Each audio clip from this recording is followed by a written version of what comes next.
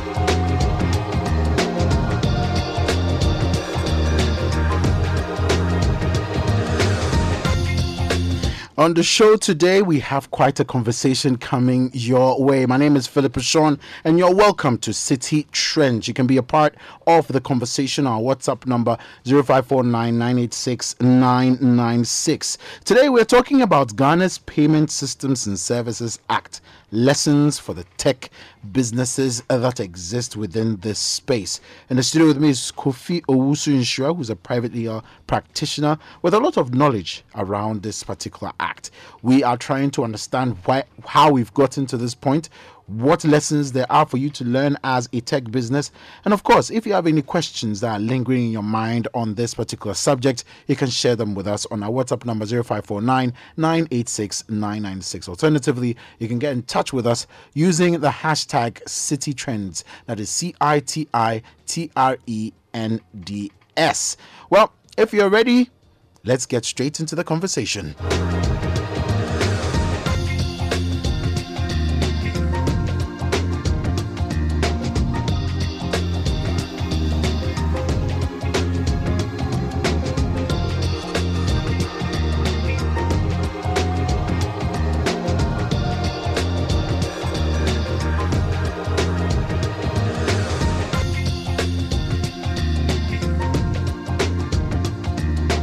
The 987th Act of the Parliament of the Republic of Ghana, entitled Payment Systems and Services Act 2019, an act to amend and consolidate the laws relating to payment systems, payment services, and to regulate institutions which carry on payment service and electronic money business, and to provide for related matters. Date of assent 13th May 2019. Passed by Parliament and assented by the President.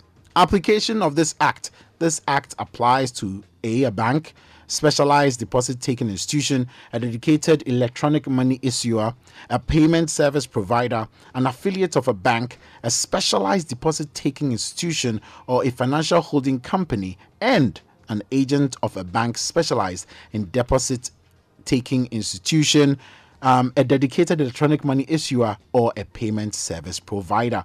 That is basically what this act is supposed to do. But how did we get here in the first place? Remember that this show is sponsored by First National Bank, and we are proud to have them on as sponsors. In the studio with me is Kofi Owusu-Nhyira, who is a private legal practitioner who has quite a bit of knowledge in this area. And so we brought him to come and give us some understanding of this particular act. Kofi, thank you so much for joining us on the show. Philip. It's a real pleasure to have you. Now, let's get straight into it. How did we get to this point where we needed an act to basically map out what exactly we're doing within the payment systems and services? Right, Philip. Thanks for having me. More than a decade ago, the concept of payment systems became rife in Ghana.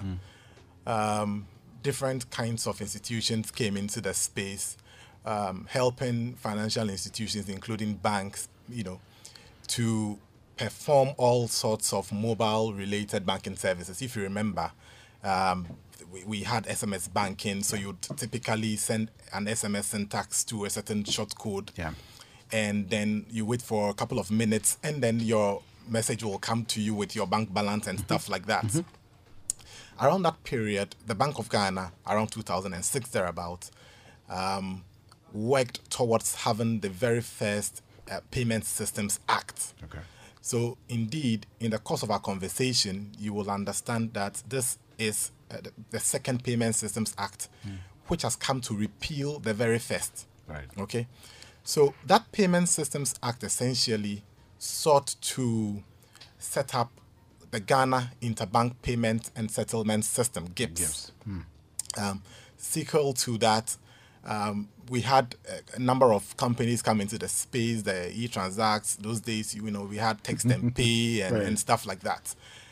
So the Bank of Ghana thought that this was more towards branchless banking, because essentially what these technology companies were doing were to essentially empower customers of the banks to be able to use their mobile phones to transact banking activities remotely.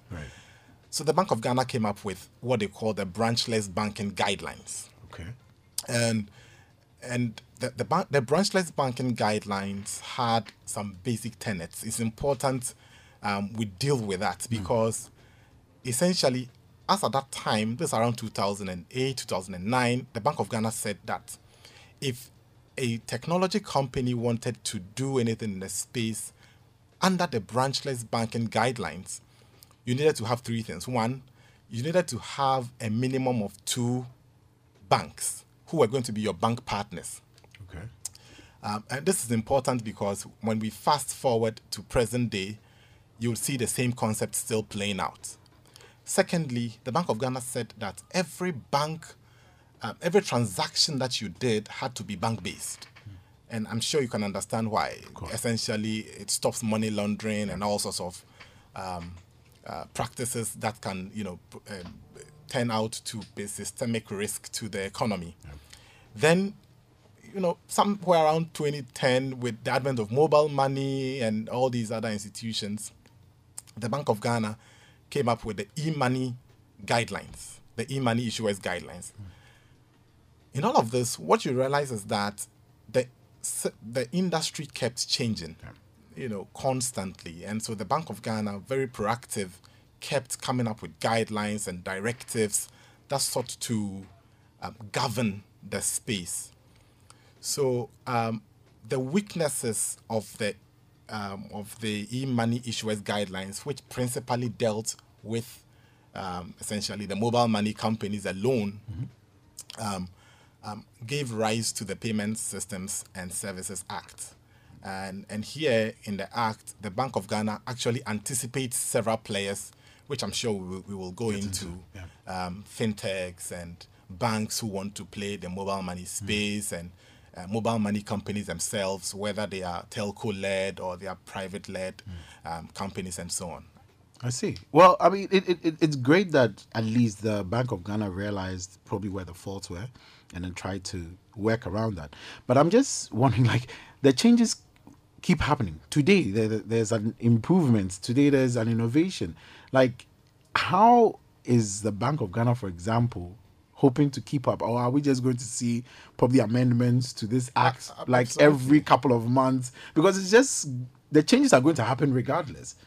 So typically what the Bank of Ghana or various central banks across Africa typically do in such scenarios is to issue directives subsequent to these acts of parliament.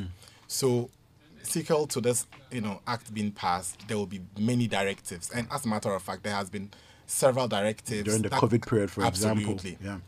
And which will seek to get ahead of the curve and make sure that innovation doesn't totally overtake regulation. Yeah, that's important. That was one of the key issues that I always found interesting. Now we've gotten to this point where the Payment Systems and Services Act basically has come into effect. what are the key issues that this act is looking to address? Well, that's a very good question. Well, part of it you read in your long title when you were starting the conversation. Essentially, there are payment systems, there are payment services, there are various players who provide electronic money business.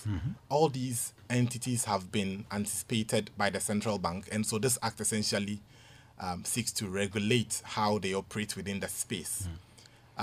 This act also sets out very clearly the types of licensing regimes that exist for players who want to participate in this space. Here in this act, the Bank of Ghana has carefully anticipated that there could be banks or, if you like, institutions who are regulated by Act 930. That is the Specialized Deposit Taking Institutions Act. Wanting to play in the space of e-money. Okay. There are players like fintechs who will essentially serve as either aggregators or innovation providers. They have been clearly provided for within the Act. So principally, the Act, Act 987, sets in proper perspective the various roles that the various players who are allowed to play in the space are supposed to operate exactly and operate by. So proper frameworks have been created for the various players in the space. So and very clear demarcations, and so it deals with part of the issues that you discussed last week on your show.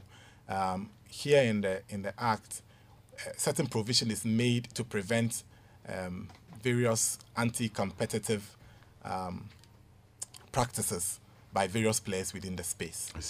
I see. Well, one of the things also that often came up, and I just wanted to get your opinion, what was the level of consultation between the Bank of Ghana and the players within the space? Because, I mean, there are sometimes often conversations about how some laws are enacted and, there's not a lot of consultation with the people who are actually on the ground making things happen.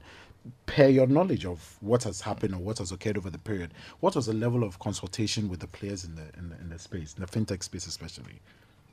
Philip, as far as I'm concerned, this is one of the laws that has had the most thorough industry consultation. As a matter of fact, if you go through the Act, you would think that the industry players themselves wrote the Act, right. Very thorough conversations. We have had various workshops with the central bank. The central bank has been very collaborative, in this space. One of the most important things for me during the assembling of the various provisions that went into the Act was the Bank of Ghana's position, as regulators who were willing to learn. We have participated in similar events in other jurisdictions, and the regulator typically comes to the table with these are my terms, accept it or move. Exactly. The Bank of Ghana took a rather very conservative, laid-back position, and sort of tried to understand the player's perspective, and consulted the telecommunication companies, the fintechs, the private players who participated in the space as either consultants and so on. There were interventions from various subsidiaries of the World Bank and other donor agencies, and so it was very thoroughly done, which is why I think we have one of the best pieces of regulations for a very burdened fintech industry across Africa. Yeah, it's a benchmark now. They always say that it's one thing to have the law, it's another thing completely ensuring that the law is followed. But that one is for later conversations. But for you, as an industry person, as a legal practitioner, what are some of the key highlights of the law that for you jump out at you, especially for tech businesses within the space?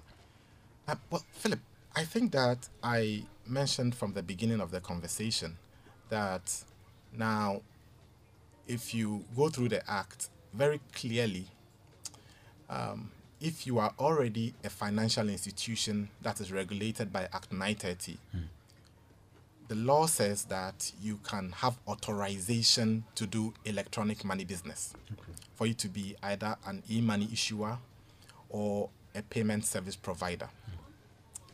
These definitions are contained within the Act. Essentially, who is an e-money issuer and who is a payment service provider. Right. Now, within the e-money issuer framework, there are two types. Entities, like I said, who are already regulated by the Bank of Ghana, and so all they require is an authorization. And mobile money companies, for example, who would require licensing to be able to come under this Act. And there are permissible activities clearly demarcated for them within the Act. Now, there are also payment service providers. Of course, like I said, regulations subsequent to the Bank of Ghana's, to the Act being passed, have set out for us the various types of payment service providers that there are. So there are about 4 categories. We have the payment scheme, that's the fintechs or the players who deal with cards. Then there is the enhanced PSPs. The enhanced have broader, a broader scope to work within, and later we will go into the, requirements or the qualifications. But essentially, an enhanced PSP does stuff that a medium PSP may not be able to do. So the third category is a medium PSP, and then there's a fourth, which is a standard PSP, which is a very exciting area for young people, for persons who are trying to get into the fintech space with all sorts of innovative apps. The Bank of Ghana has essentially removed almost all caps, as it were. So all they require is a very low jump to be able to get a license, because within the categories that I've talked about, there are various forms of self-regulation loops that have been created. So standard PSPs, which is about the smallest category, are regulated somewhat by the enhanced PSPs. And so it allows for innovation, it allows for young people to be able to get a license and get into the space and roll out their apps, innovate and so on. And allow for other PSPs who are also entrepreneurs and business people who understand the ecosystem to regulate them. So these people don't have to necessarily walk to Bank of Ghana. And it's a very interesting system of checks and balances. Absolutely. And that's the innovation that the central bank was able to bring to the table as far as this Act is concerned. Let's get into what it takes for one to qualify for the various segments that you talked about. So if we can get into that, what will it take for someone, anybody at home wanting to start, a business of, either being an e-money transaction, whatever, to get into it? If you can just